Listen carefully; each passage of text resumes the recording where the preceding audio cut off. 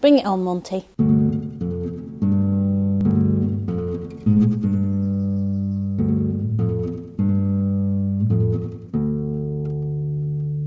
Bye, Monty.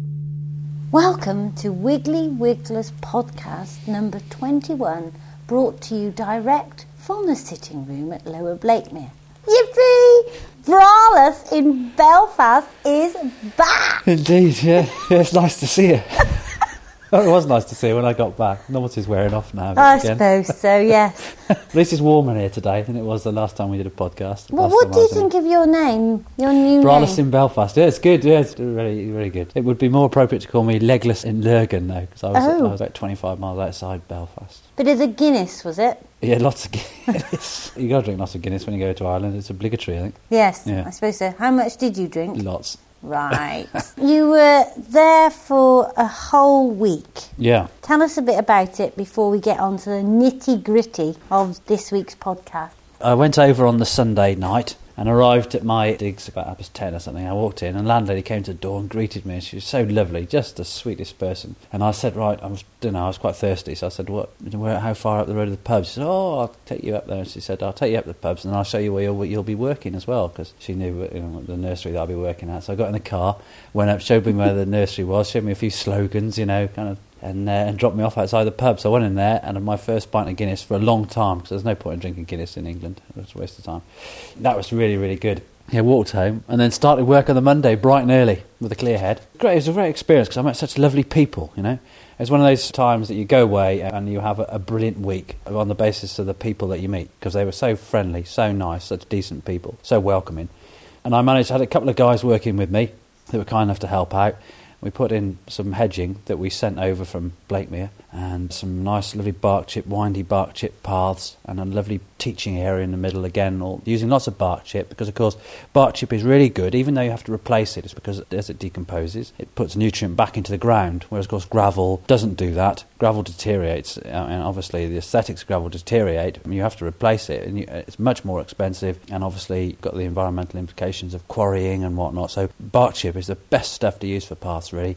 Mulch is lovely around the hedges, stop the grasses coming up through the hedges, so we did that, and put in a lovely wildlife pond as well. And you commented on the fairy that I put next to the wildlife pond as well, didn't you? Because there was a nice little statue of a fairy that I know you like. I thought it should be pushed in.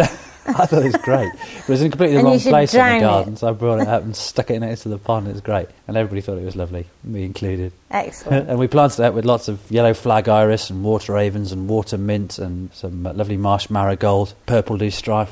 Beautiful. So in actual fact, when I left it looked like a swampy wasteland, just mud and mud and mud, because it rained the whole week I was there. But in 3 months' time, the colour and the insects that those plants will attract will be beautiful, beautiful sight. And Fiona, who's the head teacher of the nursery, will send me over some photographs and keep sending me photographs as the site develops. So here we go over to a few little highlights of Richard talking about dragonflies to all the children of Drumnamo Nursery School in Lurgan. That's good. Lots of laughter. Well, we've come down into the garden. This is the culmination of 5 days' work. We haven't quite finished it, but we've put in some paths and bark chips and planted lots of native hedging. And all the children are sat down on the picnic benches in the middle of the garden. What's your name? Amy. Amy. What do you think of your little garden now it's been changed a bit? It's a bit muddy, isn't it? Yeah. Do you guys like the mud? Yeah. It's great fun in wellies. You've all got your wellies on, haven't you? All pink and purple and polka dot wellies.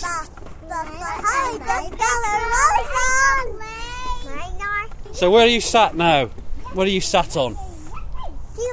Tables, yeah. These are picnic tables, aren't they? Are you going to come down here in the summer? Yeah. Yeah? And you'll be able to eat your lunch down here, won't you, in the summertime? Yeah. But we can't get down. You can't get down.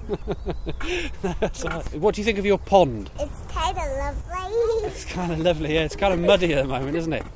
What it'll look like in about 4 months' time, there'll be loads of lovely yellow and red plants all the way around the pond. Irises and water lilies and all sorts of lovely things. And hopefully you should see some dragonflies.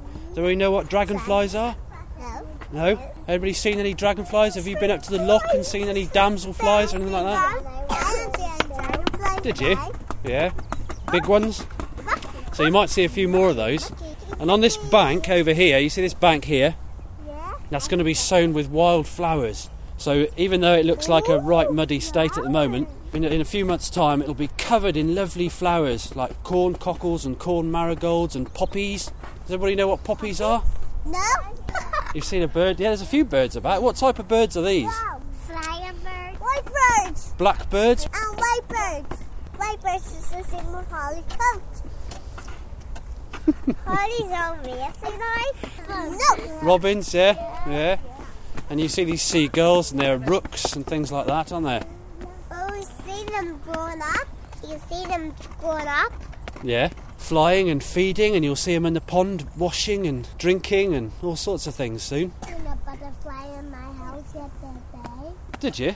Was he sleeping? Probably hibernating for the winter, I expect.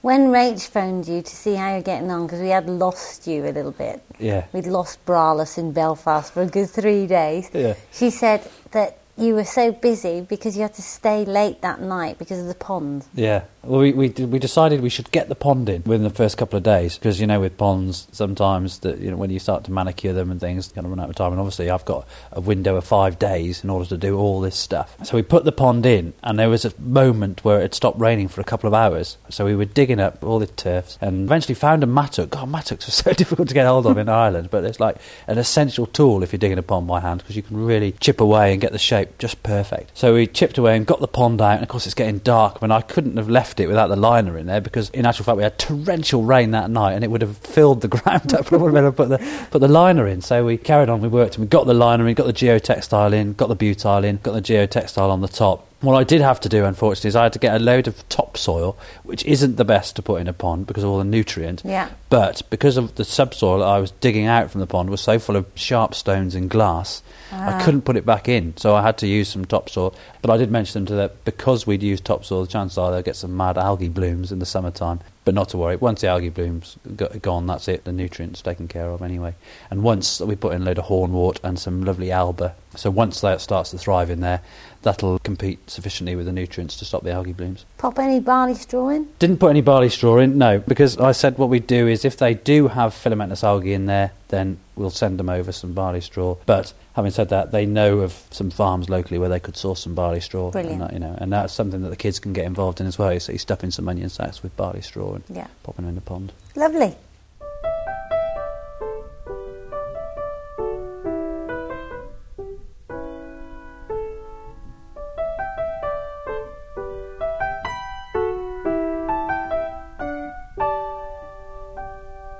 This week's show, we have Phil coming to explain the T-sum to us.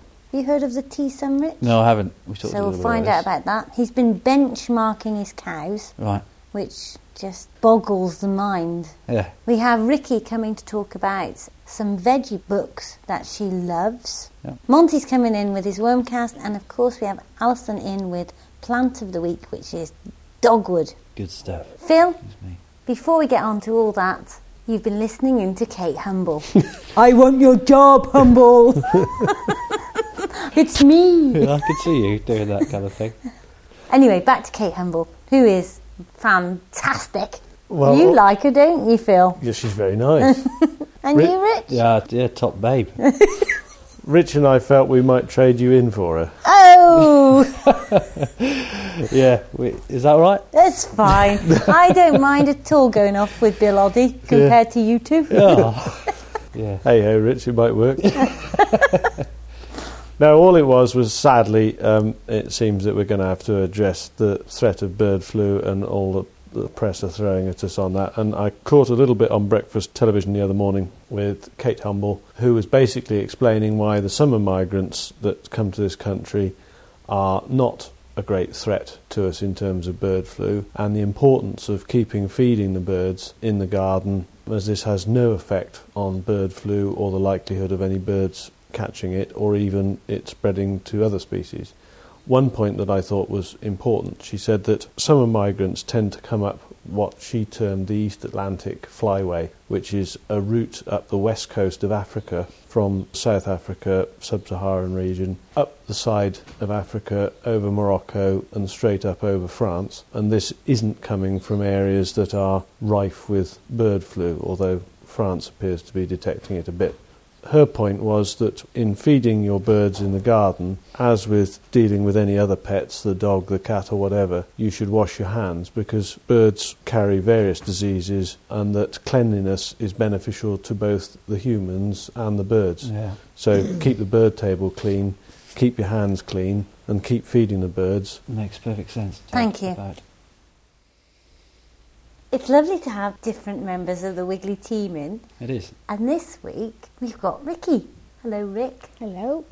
Tell us what you do at Wiggly's. I'm in the packing shed and I'm responsible for having the orders down from the office and putting the orders together, hopefully everything in them, and sending them off to the customers. So if, Mrs. Smith, you haven't received your moisture mat in with your can of worms, you need to contact Ricky. Yes. Ask for her by name. Yes. It's your fault. Ricky in the packing shed. I do have a blonde moment now and then. Actually, she's very good. It's very rare it happens, but, just occasionally. Just occasionally, yes. Yeah. So who do you work with down there? Sylvia, who's on the post, Yeah. and she does all the postal orders. And then we have Wendy, who works every day with me, and Anne, who comes in a few days a week. And we're on the packing side and Sylvia on the post side.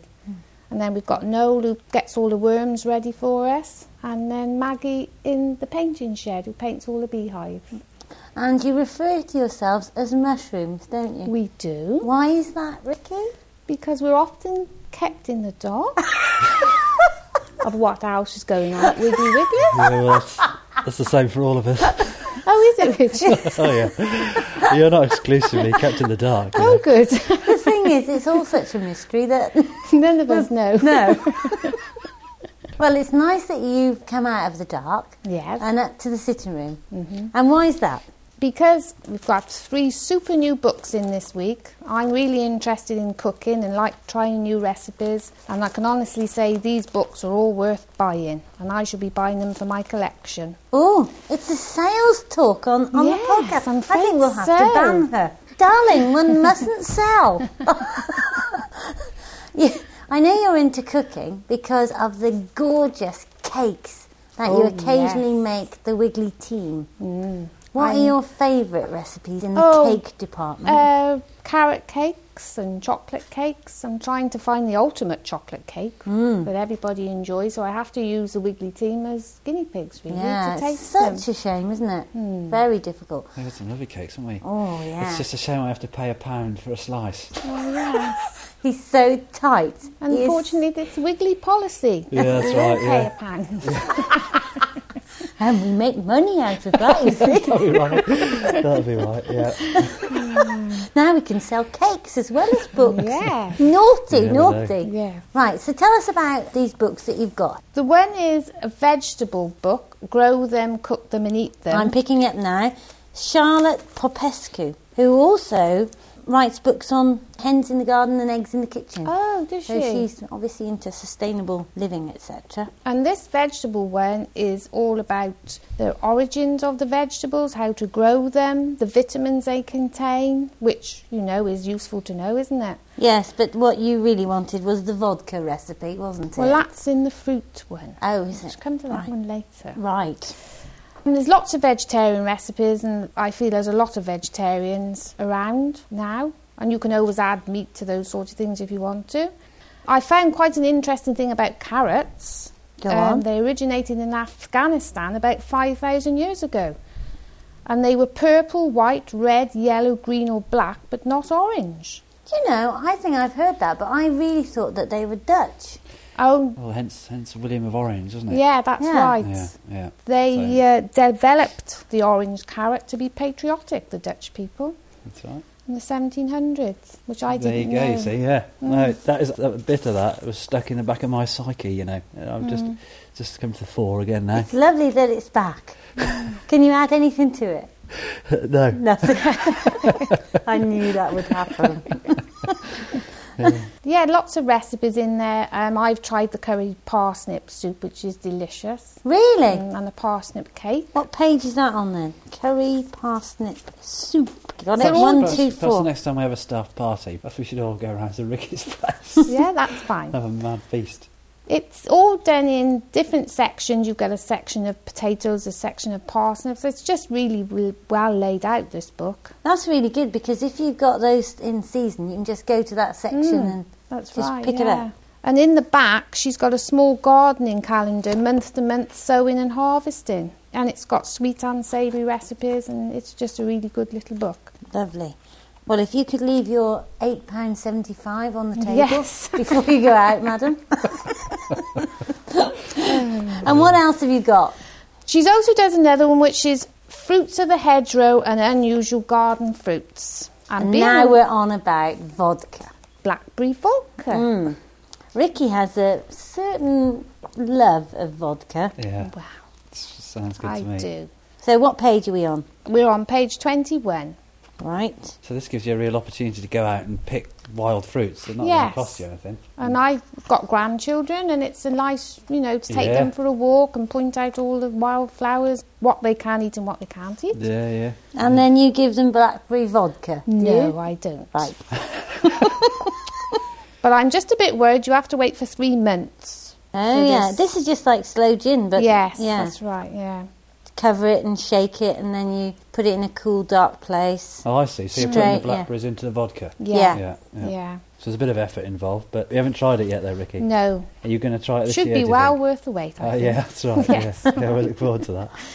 There's lots of sorbets and jams and jellies in here as well, all using things from the hedgerow. Is there anything about rose hips in there? Yes, there's Lots of rose hips and also mulberries. Now, I'd never tasted a mulberry till last summer. They're very old trees, apparently, and we did a reenactment at Cowton Court. And What's they a had- reenactment? I do medieval and Civil War reenactments, battles. Oh. Which, again, this is coming useful because I do cooking on that as well. Oh, so yeah. you can go and Are collect you a all- royalist then? I'm certainly not a royalist. Funny You're that. the only royalist in this room. What are you? I'm parliamentarian. Right.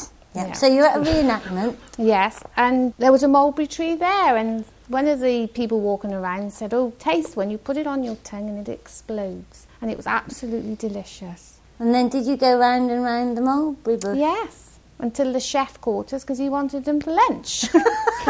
We'd eaten most of them. So what does a mulberry look like? It's a very big raspberry, really, that sort of colour, that sort of texture, and it was delicious. A bit like a loganberry kind of thing? Yeah, So- but apparently the trees are very old. You don't see them many places now, mulberries. Right, right. But there's recipes for that. And rowan berries off the mountain ash. Really? Yeah. Oh, what Now do you do with those? We've got a tree in the field at the back of our house, so next time the rowan berries are out, I shall Yeah. be there. You can make rowan and crab apple jelly. You can Rowan and thyme jelly too. There's loads of I stuff didn't in even here. think make, yeah, those it's were a edible, super you know. book. It's a really nice book. So, you know the deal. I need the chocolate rating. Just to remind the listener, 1 to 5, bad to good. Hershey's, ooh, it's horrible. Absolutely disgusting, salty, rank. Not chocolate. No. Second, Nestle. Third, Cadbury's. It's okay. Produced in Herefordshire to a degree. Got to, support the locals. Fourth, Galaxy. Oh, has to be the best. Is that your Oh, favourite? definitely my favourite. But fifth, undoubtedly, Milka. Ooh. So, The you'll have chocolate. to stick to my chocolate scale because I'm in charge Right. and keep butting in. Sorry, Tom. Sorry about butting in, Tom. What is the first book, Fruits of the Hedgerow and Unusual Garden Fruits by Charlotte Popescu? Mm-hmm. The rating. Out of 10? No. The chocolate rating. Oh, the chocolate rating. Oh, sorry, I'm going... Oh, it's got to be 4. So it's a galaxy. Oh, definitely. Lovely. Vegetables, cook them, grow them, eat them. Again, Charlotte Popescu. The chocolate rating, Ricky. 5. It's a Milka. Yeah. Really? Definitely. I'm not sure about that. I think it's a galaxy, but You've never given anything, credited anything with the Milka yet, have you? well, it's extraordinary Milka. That's a special treat, isn't it? I mean, Galaxy is absolutely wonderful. Yeah. As long as they don't put anything else in it and muddle up the flavour. But You know, milker, I mean, you can't have a normal rating as a milker. I'll just go along with what you say. Okay. I'm sure once you've been into your lovely garden and picked your vegetables and used these recipes, you will put it up in your ratings. And we all know how good Heather is at cooking. And how she enjoys it. I'm making a curry tomorrow. Oh, lovely. Oh, excellent. Thank you, Rick. Okay. Cheers, Ricky. Richard, Yeah. bring the competition on, boy. Okay, well, if listeners from the week before last can remember, we're having a competition, and the prize for the competition is... How to Be a Bad Bird Watcher. That fantastic book by Simon Barnes. That's right. And in order to win that book, you need to email us, either richard@wigglywigglers.co.uk or heather@wigglywigglers.co.uk, and tell us what the Latin name for a robin is. We've had a few entries, but it's not too late. So, Latin name for a robin. And now we're going to the slogan. This podcast will provide pizzazz to your patio and productivity in your potato patch. The Wiggly Podcast.com Wiggles.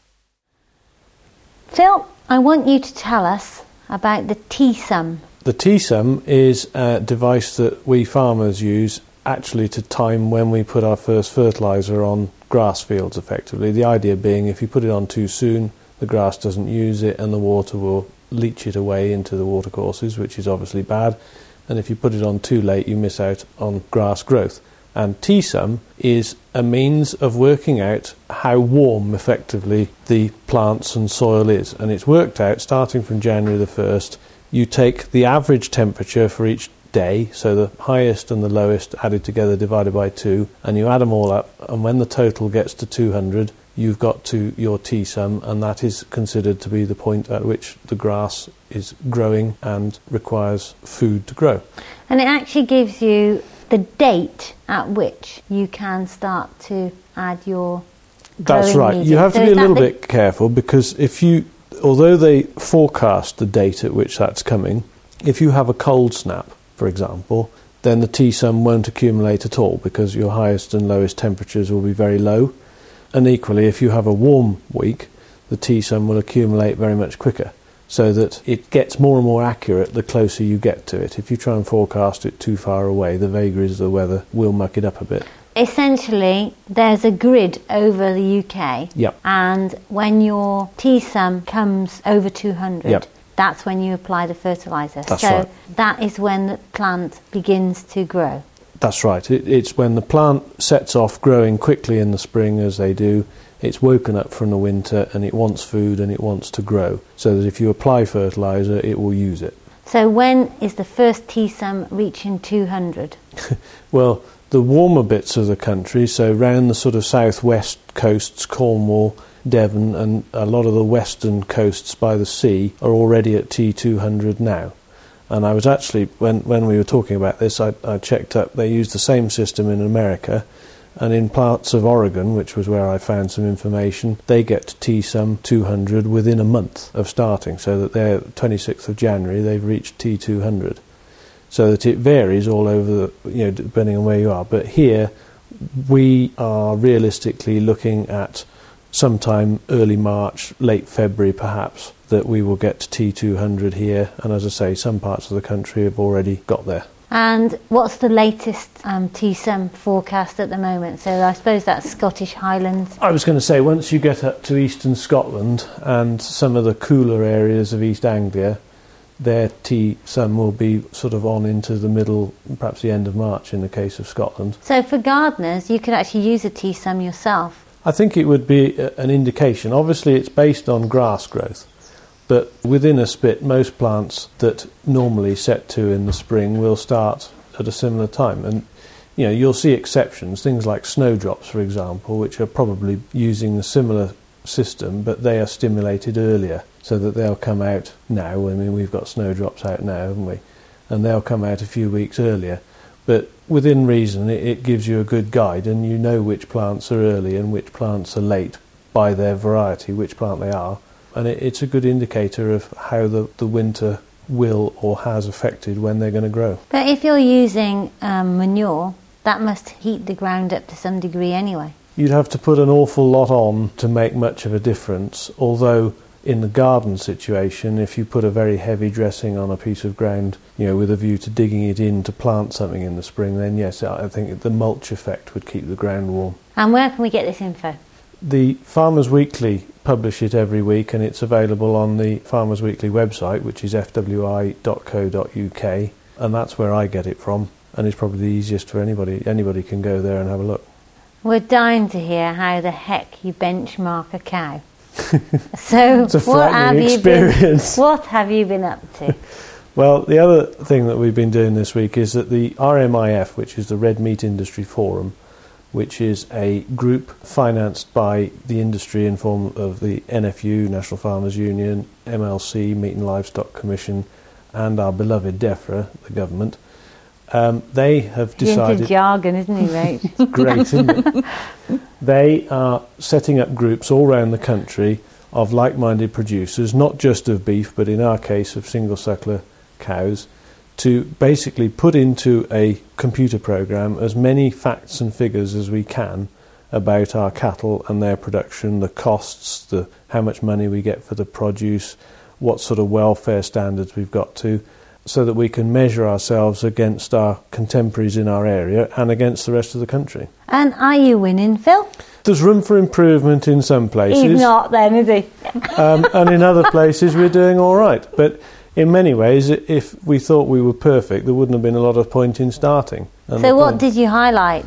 We highlighted several things. We highlighted the fact that we carry more cull cows than the average, or more barren cows, and the reason for that is partly sentiment and partly because the subsidy regime allowed us to do it.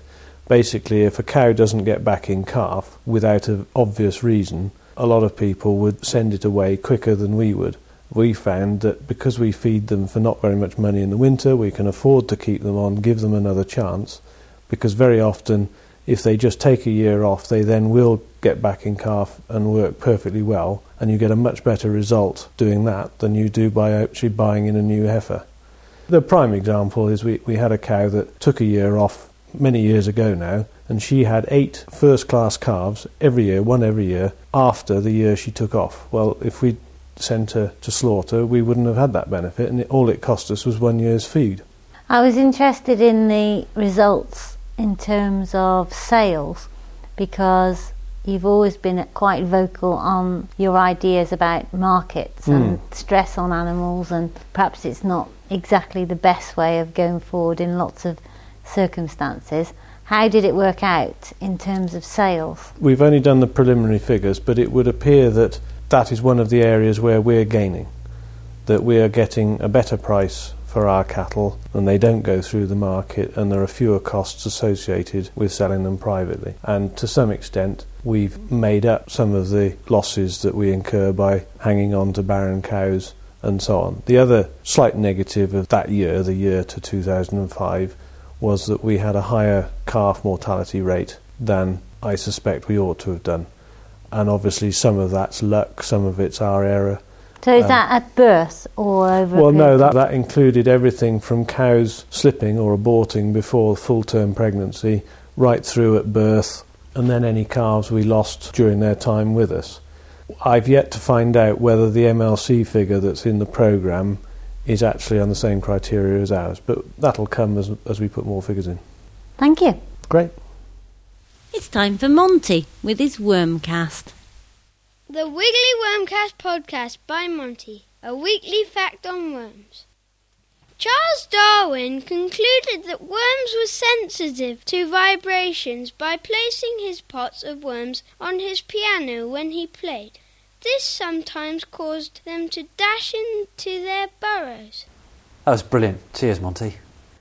It's that time of the podcast. It's that mega moment. It's Al with her plant of the week. What plant have you got this week, Al? Dogwood this week. These are quite difficult to grow, aren't they, from seed? They are quite tricky. You collect the seed and then you have to treat it, take the outer crust off. And it has to have a long hot summer of hot treatment, right, and then a real long winter of cold treatment before you can actually plant the seed. Yep. So in fact that plant here is 3 years. Wow. So it's 3 years in It's the a making. miracle you've got any, because how do you manage a long hot summer We live in Herefordshire. Yeah, it's put under heat treatment artificially. Ah. Yes. It's quite a tricky process. You don't get 100% germination. Does one mean the polytunnel? The polytunnel, yeah, they can go in the polytunnel or in other methods under light, that sort of thing. Really? Yeah. So this dogwood, you brought it in, and it looks quite a splendid little plant, doesn't it? And it really looks brilliant in a hedge. Can you describe it for us? Well, it's 2 years old. It's got quite a fibrous root system, and the roots, you can actually, they have quite a pungent smell. You can like take a waff of that, Rich. Yeah. And the stems are quite red, not like the hybrid of this, the red-stemmed one. This is a native one, the Cornus sanguinea. But you can see it in the hedgerow as when you drive past, because it's just this time of year, it's the only thing with a bit of colour really on the stems. It just looks a massive sort of burgundy red. Anna's been using lots of dogwood in her bouquets because it gives it colour in the winter.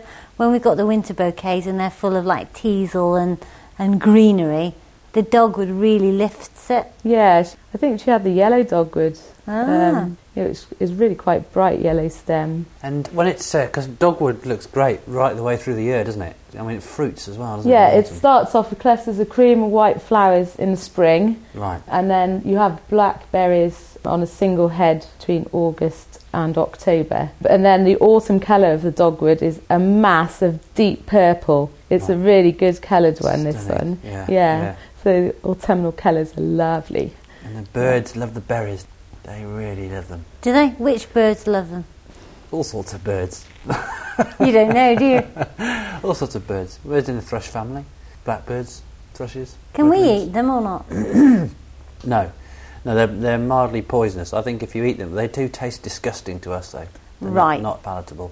So if you went to taste one, you'd spit it out almost immediately. But chances are, if you did manage to ingest one, then you'd probably have chronic diarrhoea and gut cramps and the like. I'll give it a miss. Yeah. But thank you. That's all right. When do you plant them, Al? In the autumn as bare root plant again. This one is a mix in a hedge. You don't usually have all of dogwood like you'd have maybe all of hawthorn. Just have 1 or 2 every 5 metres, that sort of thing. Just to give the hedge a bit of colour for the berries, for wildlife, and for variation, really. Any uses of the wood? I read somewhere that it's good for carving because it's pretty hard. Carving?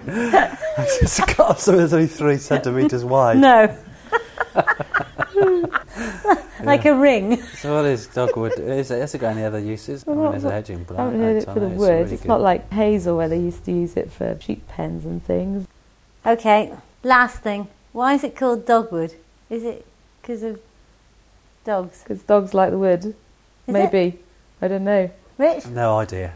I'll probably be barking up the wrong tree here, but... What an opportunity. If you know what it is, email Richard. He'd really like to know. richard@wigglyWigglers.co.uk. If you want to talk to Al, email Alison. Alison@wigglyWigglers.co.uk.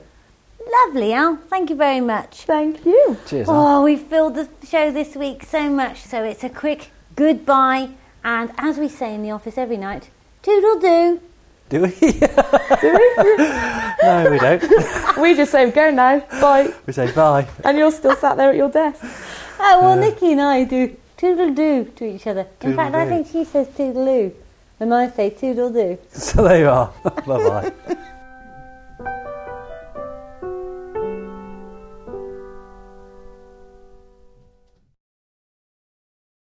Toodle-doo. I've never heard you say toodle-doo.